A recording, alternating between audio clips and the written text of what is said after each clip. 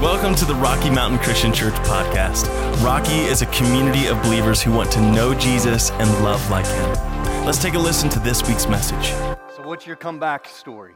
And my name's Sean Moyers, and lead pastor here at Rocky, and I'm so glad that you joined us on our Easter celebration online. And you know, I think there's people just right now, it's probably the most different Easter than we've ever experienced in our lifetime. I cannot remember an Easter. I know there's not been one in history except for the first Easter, where we actually sat down and we weren't able to actually gather together on Easter Sunday to celebrate the resurrection. You know, that first Easter, that's what happened. You know, people were in homes, they were afraid of what's going to happen next. We're sitting in homes, and we may not be afraid of what's going to happen next, but we're pretty uncertain about what's happened next. And I think today it is amazing how even in this situation, we are able to gather across the country. We had our Good Friday services the other day, and we had almost 3,000 people in almost 40 different states across our country that joined us for that. And today, Easter Sunday, we get to come together today. And if you're brand new to us, here's what you need to know about Rocky Mountain Christian Church is we simply believe in comeback stories. We believe that there's a comeback story for every single one of us through Jesus Christ, just like Bobby's story. And I think there's a lot of us that we look at life and we're saying, man, I don't know what's coming next. I'm pretty uncertain about things. Some of us, we look at our circumstances and we're just simply sitting there saying, I hope there's a comeback story available for me. And I think that's why you tuned in today. You know, you didn't get forced to come to this Easter service by anybody else. There was nobody saying you can't come to Easter dinner after if you don't come to Easter services. Today, you tuned in probably because you wanted to gather with your family. Probably because you wanted a little bit of hope. Probably you wanted some encouragement this morning. And I think every single one of us, we believe or we're at least curious about this comeback story, the greatest comeback story of all time, the Easter story that says simply that you're never down, you're never out, that there's a comeback story available for you. You know, it's interesting, I'm a huge sports fan. If you've been around this place for very long, you know that I love sports of all kinds. And if you're a sports fan too, you're just like me. You live for the comeback. Man, I love watching a game and seeing the walk-off homer, the buzzer beater, the 2-minute drill. I mean, you love those moments. They're exhilarating when you watch them. But here's the thing we all know. Comeback stories are fun to watch, but they're hard to come by as far as experiencing them. Now, we can watch them, but for every single one of us, like 99.99% of us that are watching today, we know that we will never be the one that steps up into the batter's box at the end of the game and hits the home run, like hits the walk-off home run in a game of any significance, like outside of our church league or our men's league, you know, in the community. We'll never be the one that steps up and does that. But I think every single one of us want to know. Here's what we want to know. We simply want to know that in life, that there is a comeback that's available for us just like Bobby's. Like in my life, if I dig a huge hole, like if I go too far, if I run down a road of addiction or difficulty or broken relationships or whatever that might be in our lives, we want to simply know that there is a comeback in the cards for us. And that's why we gather today, because we believe that the Easter story is the greatest comeback story of all time. And Jesus crucified on Friday, raised on Sunday, and he makes available through the gospel. The gospels continually tell us all throughout Scripture that that same resurrection power is available for you and for me. 1 Peter chapter 1, verse 3, Peter writes, and Peter was a guy who followed Jesus through all of it. He saw the crucifixion. He saw the resurrection. He was with Jesus after. He was even reinstated as the leader after he had denied Jesus 3 times. He says this, he says, "Praise be to the God and Father of the Lord Jesus Christ. In his great mercy, he has given us new birth into a living hope through the resurrection of Jesus Christ from the dead." There's a couple words that are really important about what the resurrection means to us. Peter simply says to us, he says, "Praise be to the God and Father of the Lord Jesus Christ. In his great mercy, he has given us new birth." That idea in the Greek language, the New Testament is written in the Greek language. The idea is simply this, that he has given you a new reality. Like no matter what your reality is right now, no matter how far down on your luck you are, how big a hole you've dug in life, he says there is a new reality available for you in Jesus. And then he goes on and he says he has given us new birth into a living hope. We're not talking wishful thinking there. We are talking about the confident conviction Like the confident belief that our future is going to be better than our present. And I think in the anxiety of what's going on right now with the virus and the stay-at-home orders and the economy and all the different things going on, there's many of us that are sitting here saying, man, I hope there's a better future. Well, with Jesus Christ, the power of the resurrection, Peter says this, you don't have to have wishful thinking or just hopeful thinking. You can have a confident conviction that the future is going to be better than right now, that the best is yet to be. And then he goes on and says, into a living hope through what? Through the resurrection of Jesus Christ. If you ask Peter, how can I believe that? Peter would simply look at you and he'd say, well, when you're like me and you see a dead guy predict his death, to die and be crucified like I saw him, to be placed in a grave and to see a stone rolled over that grave, and then for him to come back like he predicted on the third day, you tend to believe him. You see, the Easter story is simply just a prediction. It's not a prediction, it's a truth. It is a truth that there is a comeback story available for you and me. There's a comeback in your relationships. There's a comeback in your spirituality. There's a comeback from anxiety to peace. There's a comeback in your reputation. There's a comeback from addiction. There is a comeback in every single way if you will simply look to Jesus. And here's a problem with that, though.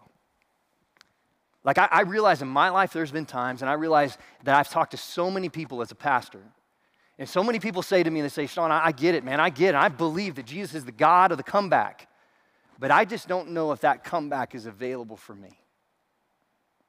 I hear people talking about thoughts where they say, I know God forgives, but man, I've just dug so big a hole, I don't know if he could forgive me. Man, I know God forgives, but what happens when I can't even forgive myself? I know God forgives and I know God blesses, but I don't think he actually blesses me until I'm actually as good as that person over there, until I get my life straight, until I clean a few things up in my life. I don't know if God will bless me until I'm as good as he wants me to be. Man, that was my story for years and years.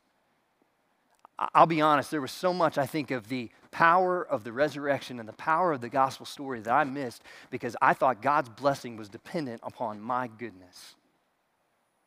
And the gospel story is a story that's not about good and bad.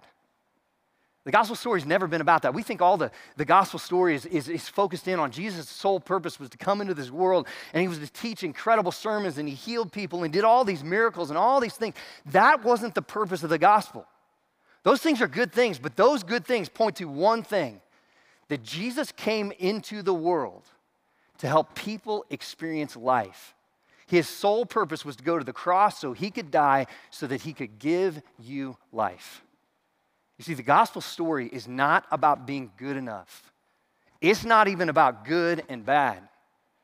You see, if that's the case, if the gospel story is about good and bad, man, we would be in serious trouble. The book of Romans, Paul writes this in Romans 3:23. He says, for all have sinned. Every single one of us, not just a few, not just the really bad people, every single one of us, the best of the best, have sinned and fallen short of the glory of God. You see, the gospel story has never been about bad and good, because if it was, that verse right there tells us every single one of us has fallen short of God's standard. Like we've missed the boat. You missed it in your relationships, you've missed it in your integrity, you've missed it in your relationships, in your parenting. I mean, we could go on and on and on in your purity, in so many things. You see, here's what the gospel story is about. The gospel story wasn't about good or bad, or making bad people good. The gospel story was about making dead people live. That's why Paul goes on to write, and he simply says this, that the wages of sin is death, but the free gift of God is eternal life through Jesus Christ our Lord. You see, the resurrection is this story. That is exactly what Jesus came for. His sole purpose in teaching, his sole purpose in doing miracles and healing people was all to give credibility to one fact, that he was the person that could die to forgive our sins and to allow us to experience life in him. You see, the gospel story is simply this. There is no hole you could dig that would be deep enough. There's no path you could run that would be far enough away from God. God is simply saying to you that my story is about making dead people live. And God makes that available to you. The Easter is the greatest comeback story of all time, and it allows us to realize that there is a comeback story available for us. And I want to show you simply in Scripture. I think a lot of us, we struggle to believe that. And that comeback story only happens when we understand and we see that that story is available for us, and we actually reach out to it and we begin to believe it. And I want to show you today, just through one scripture in the Bible, what I think is probably the greatest last-second comeback story of all time. It's Luke chapter 23, and in Luke chapter 23, it's a story. Jesus has already been tried. He's already been convicted. He's been beaten, and he's been taken out to the hill of Golgotha where he would be crucified. And he is being laid down on the cross, and he's getting ready to be crucified with two other men, robbers, thieves that are on each side of him. And the story goes like this. In Luke chapter 23, starting verse 32, it says, two other men, both criminals, were also led out with him to be executed. When they came to the place called the Skull, they crucified him there along with the criminals, one on his right, the other on his left. Jesus said, Father, forgive them, for they do not know what they're doing. And they divided up his clothes by casting lots. The people stood watching, and the rulers even sneered at him. They said to him, he saved others. Let him save himself if he is God's Messiah, the chosen one. The soldiers also came up to him, and they mocked him. They offered wine and vinegar, and they said, if you are the king of the Jews, save yourself. If you go 700 years before, you see that the prophet Isaiah actually predicted this. In Isaiah chapter 52 and 53, he talks about the beating that Jesus endured. He talks about the crowds mocking him, the religious leaders standing there and sneering at him. And then it says this, it says that he was numbered with the transgressors. Simply speaking of Jesus being crucified with the two thieves, one on his right and one on his left. The book of Matthew calls them robbers. It's interesting, that word robbers in the Greek language, it's not just petty thieves, it's this idea. It is one who uses violence to rob openly. These guys were the kind of thieves that broke into homes, used violence, or stood in the countryside behind things and waited for people to come down the road, and they attacked them with violence. And this kind of God, these kind of robbers were the people who broke in and did things like murder and rape involved with robbery. These were the worst of the worst. And you want to talk about the chasm between good and bad? It couldn't have got any wider with these guys. I mean, you're sitting here and you're looking at Jesus, and I think the interesting piece of this story is that God chose to put Jesus, the perfect sacrifice for us, the Son of God, the one who was without sin and without fault, in his last moment between two of the worst of the worst. Two robbers that were equal distance from him. And I think God was simply trying to say to us, man, for you out there that feel like, man, that comeback story, it's not for me. It might be for somebody else, but you don't understand how far gone I am. I think what God is simply saying through this story, he's trying to tell us that you cannot get too far away from Jesus. You're never too far from a comeback. And the story goes on, and Luke writes this, and he says, it gets specific to the two criminals. It says, one of the criminals who hung there hurled insults at him. Aren't you the Messiah? Save yourself and us. But the other criminal rebuked him. Don't you fear God, he said. Since you are under the same sentence, we are punished justly, for we are getting what our deeds deserve, but this man has done nothing wrong. Then he said, Jesus, remember me when you come into my kingdom. And Jesus answered him, truly, I tell you today, you will be with me in paradise. Man, you want to talk about a comeback story. Man, this is like the comeback story of all comeback stories. This is the last second comeback story of all comeback stories. I mean, you simply look at these two guys, and we don't know if they had minutes left. We don't know if they had hours left, but they had the opportunity, no matter how much time they had left, to be in proximity with Jesus. And here's something you need to understand about their proximity or their closeness to Jesus. If you look at the crucifixion or the act of crucifixion, man, it is the most brutal form of execution ever enacted throughout history. I mean, it was created to impose the most pain and exhaustion possible on the body. I don't know if you did what we did on Friday night. We joined our Good Friday services and loved that. It was an awesome service. And then my family sat down and we watched the Passion of the Christ. It was interesting because I had seen it before a few times, and some of my family had, but my kids, we hadn't actually taken our kids to show that movie to them. Our younger guys were just a little too little. I mean, it is a violent movie.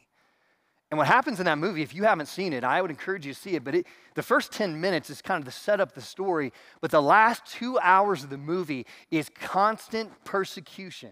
It is the story of Jesus beating and then his execution, and it is brutal. My boy looked at me and said, "Dad, what is this rated?" I'm like, "Son, it is rated R." And he's like, "Really?" Because of the violence and the brutality and the blood. My wife made this comment. She said after the movie, she said, "I don't think that'll be a movie we watch every Easter." You know, like Christmas, you watch It's a Wonderful Life, and it's Easter, man, that story is brutal. And the crucifixion was meant to be brutal. I'll give you one particular detail that's interesting that gives us some idea of proximity. The way a person would be hung on a cross with their arms stretched out and their wrists nailed to the cross, even where they would put the nails, would be into a nerve that would create incredible spasms down the arms and through the chest, cramps continually through that time period that they were crucified. And then they would nail the feet and the ankles to the cross. And what would happen over time is the exhaustion would set in, and the pain on the wrist and the feet was so incredible that the body would begin to sag. And when the body sagged, it would create so much incredible pressure on the chest cavity and the diaphragm that the body could not take in air. Could not exhale air. You could breathe in, but you could not push out. So what a person who was being crucified would have to do is put pressure on his arms and legs and pull up to exhale. And then they would go down and they would breathe in, and it was a constant for hours upon hours on the cross of putting pressure and pulling up. You can't imagine the excruciating pain that it would cause.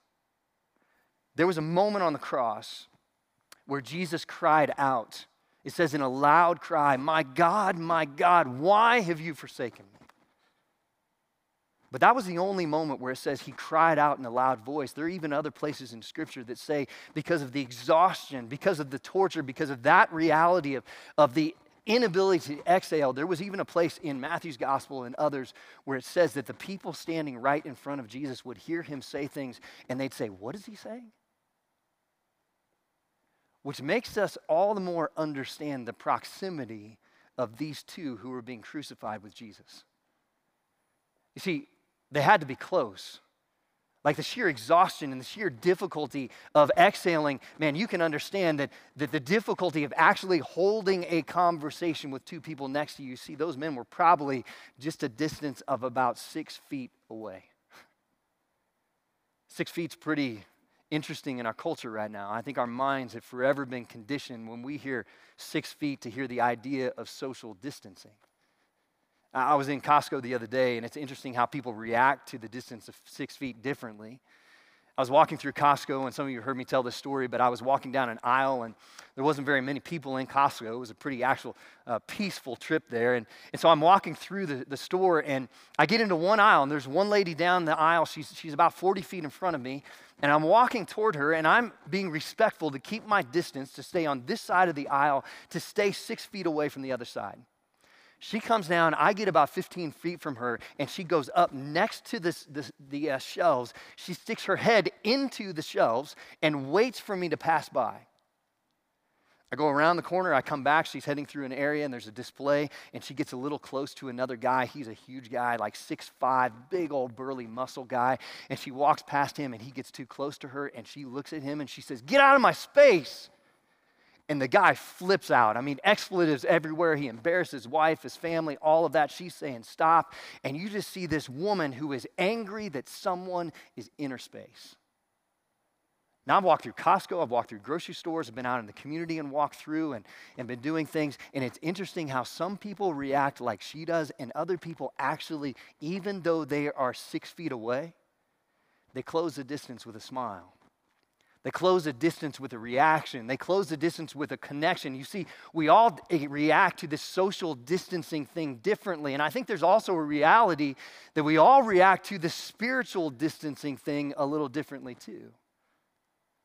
I think it's providential that these two men were placed the same distance from Jesus. one on one side and one on the other, both of them just 6 feet away. They were the same distance from Jesus, but they both had different reactions.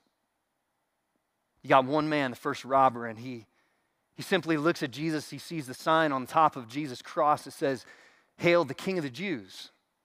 You know, Jesus has been the man who has gone around through the countryside. He's taught, and there's been stories about him raising people from the dead and all of this. And he looks at his own situation and he cries out and he says, man, if you're the Son of God, if you have the power to raise people from the dead, then why don't you get me out of my circumstance right now? You see, in that moment, all that guy saw was a letdown, not a comeback. You see, in that moment, that guy couldn't see past his circumstances, and I get it. Because if you're hanging there on that cross, I mean, it's like toward the end, right? He's experiencing incredible persecution, incredible pain, and he's looking around and seeing no way out, and he sees the one who is supposed to be the Savior of the world, and he's saying, you can't do anything. I might have done the same thing. And I think there's a lot of us in this moment where our circumstances are difficult, where we feel we're down and out, and we are looking out, and we can't see past our circumstances, and all we see is a letdown. Not the possibility of a comeback. But I think the reality that we need to remember that our faith is never based in our circumstances. Our faith is never based in what's happening right now. Our faith is simply based in the fact of the resurrection. And before there was a resurrection, there was a death. Like there was difficulty, there was persecution, there was pain, but it led to. You see, the letdown in that moment was actually leading to the greatest comeback of all time. And I think for you sitting there right now, whether you're feeling a letdown in relationships, whether you're feeling a letdown in your faith or your spirituality or your hope or your finances, or you lost your job and you don't know what's coming next, I would simply say this, that this might be in this moment, you see it as a letdown, it might be the precursor to a comeback. Because you might be just a few feet away from what God wants to do for you, because on the other side of Jesus, there was another man in the same predicament, in the same situation, nailed to the same kind of cross, experiencing the same pain, but he saw something different. Like, I don't even know what it was. I don't know if it was him looking at these people that were mocking him, and Jesus' response, you heard it in that first paragraph we read, he said, Father, forgive them, for they don't know what they're doing. Maybe he saw Jesus feed the 5,000. Maybe he saw Jesus raise Lazarus. We don't know what the story was, but in this moment, he looked past his circumstances and he saw the opportunity for a comeback. He didn't allow the distance to keep him away from Jesus. He simply reached out to Jesus and he said this. He said, Jesus, remember me. He said, Jesus, would you simply today remember me when you come into your kingdom? Would you remember me? And I think there's so many of us that look at that story and we're like, man, that's just too easy. Like, it can't be that easy. For a guy who's been a robber, a killer, a murderer, a whatever in his life, he can't get down to the very end of his life and just simply say, hey, could you remember me now? Man, all I'd say to that is this, is I didn't say it. Jesus is the one who said it. And he looked at this man and he said, today, you will be with me in paradise. Today, you will be with me in paradise. You know, the thief said, when? He said, when you come into my kingdom. And it's kind of nebulous of like, when's that going to happen? I know I'm coming to the end, but would you remember me sometime?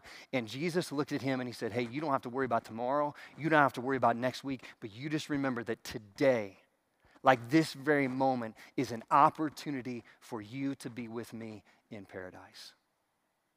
And why do we believe that? Because we stand on the other end of the greatest comeback story of all time, and we know that Jesus died that day. And you go 3 days later, and the thief didn't come back. Like, he didn't re-show up in the scene and is like, I'm back. But Jesus did. And he walked out of a tomb, and because he walked out of a tomb, he looked at all of us and he said, peace I give to you.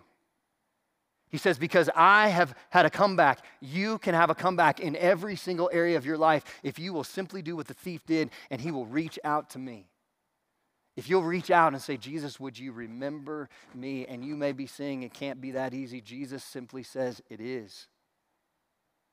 I think that's the beauty of the resurrection story. That's the beauty of the Easter story. I was talking to a good friend and a mentor of mine this week, and he was simply talking about this idea, and he used this phrase. He said, man, some people think the gospel message is too good to be true. In reality, it's so good it has to be true.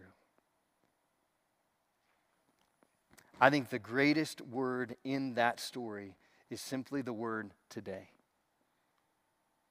Jesus looked back at this man and he said, today there's a chance for a comeback. Man, it looks like a letdown, but there is a chance in this moment for a comeback for you. A comeback for you if you realize that simply that Jesus is not about trying to make you better as a person. In your life, you might be simply in a situation right now where you're looking at life and you're saying, man, I just don't know if that comeback's available for me because I'm the worst of the worst.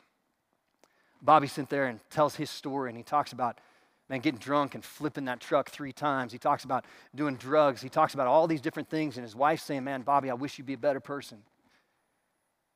I wish you'd be a better dad. Man, can we do this? Can we do that? Can we figure this out? And Jesus didn't look at Bobby and say, Bobby, if you're a better person, I'm going to take care of this for you. He said, Bobby, if you will simply receive me, I'll take you from death to life today. Simply today. I want to give you the opportunity today, no matter where you are in life, to receive Jesus and to receive and start your comeback story. And some of you may be sitting there and say, man, how's that happen? It's as simple as saying exactly what the thief said, to say, Jesus, remember me. Because remember, the gospel story is not about making bad people good. It's about making dead people live. And that was accomplished through the resurrection. So Jesus said, if you will simply call on my name in faith, you can receive me. We simply made it easy for you today that there's a button on your website today that you can simply choose, or there's a link in the comments if you're on Facebook Live or social media that simply says, I'm saying yes, because it is as simple as saying yes to Jesus. I would encourage you right now that if you are feeling like you're down and out and you need a comeback, if you don't know if your life is set beyond this life with Jesus, I would simply encourage you to pray a prayer with me that says, God, I believe in your Son, Jesus Christ, that he is who he says he is. God, I believe he did rise from the dead. And God, I believe that he can save me from my sins. And if you will just simply say to him right now, Jesus, I believe in you. Will you remember me and will you forgive me?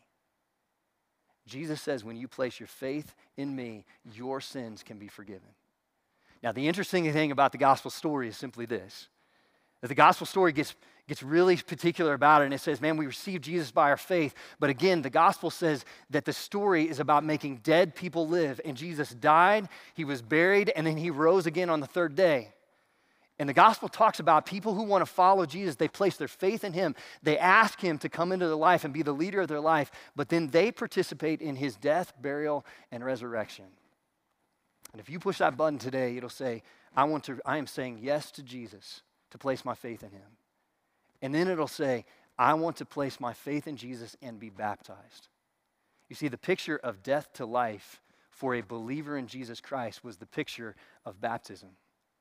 You saw 2 baptisms today. You also saw Bobby in his video get baptized. And it is the picture, the Bible says, of a person standing there, like Jesus, standing there, then being buried into a watery grave, and then being raised to a new life. And it says that resurrection or baptism is the picture of Jesus' death, burial, and resurrection being applied to you. And all you simply have to do today is to say yes to believing him, and then to say, yes, I want to be baptized. And here's the deal. Circumstances may keep you from being baptized today, but circumstances don't keep you from scheduling it for your comeback day. I would encourage you to push that button and say, I'm saying yes. To pray that prayer, and then schedule your baptism, and then ask one of us to get a hold of you, and we will contact you, and we will help you make that decision. Schedule your baptism and experience Jesus' death, burial, and resurrection so you can start your comeback story today. Here's the interesting thing about the passage. It all comes down to the very end, and it says, Jesus said to him, today you will be with me in paradise. Paradise was a simple idea of the dwelling place for God's people. It's actually in the Greek language, it was the idea of a garden, of a beautiful place for God's people to gather and to worship him, and kind of Garden of Eden style, think that. It's ironic because where Jesus was crucified, where he actually said this, the place of Golgotha, which means the skull, was not a place of paradise. That place was actually, in history, archaeologists say this and historians say this, it was a garbage dump. It was a landfill. And the worst kind of landfill possible, because what would happen is they would take people out to crucify them, and they would crucify them, and if there was no one to take the body, what the Roman soldiers would do is they'd peel the body off the crosses, and they would take it and they would just throw it to the side, throw it on the heaps of the trash, and they would leave it there for the wild animals and the dogs to come and eat the flesh off the bodies. This place was the worst kind of garbage dump possible. If you've ever been in a landfill, you know what I'm talking about. The stench, the flies, the mounds of trash, and you look around at your life right now, and it's easy for you to say, man, my life feels like that right now. For some of you, it's addiction. Some of you, it's failure. Some of you, it's relationships that are broken. Some of you, it's faith. You're just struggling to believe. Some of you, it's circumstances that have just dealt you a difficult hand. And what happened in that moment ought to give us hope, because in that moment where Jesus looked at that faith, or that thief, he looked at that man, and that day, paradise connected with a garbage dump. And it gave one man freedom. And to you today, man, I think we can have hope because of the resurrection, that the Easter story is the greatest comeback story of all time, and it tells us that no matter how far you've fallen, no matter how uncertain your future is, there is always a comeback if you will simply say yes to Jesus. And here's the thing. And I don't even think some of you realize how hard that God's fighting for you. For some reason, that thief did. He was only 6 feet away from Jesus, and one thief didn't choose Jesus, but the other saw that he was fighting for him, and he placed his faith in Jesus, said, will you remember me? And I've just been struck this week with a song. It's a song by Andy Grammer, and it's called Don't Give Up on Me. It's a love song. It was with the movie 5 Feet Apart, and it's an interesting song. It's not a worship song, but it's a love song that I think captures the idea of what Jesus feels like for you. There are words in this song that says, with my last breath, it says, I won't give up on you. I'm reaching out to you. Don't give up on me. Ask our worship team if they just simply sing this song, and I want to encourage you that during this moment, man, you remember that God never gives up on you. And the cross is the picture to remind us that there is a comeback story available for you, no matter how far you've gone from God. Man, you listen to this story, and I hope you'll say yes to Jesus today.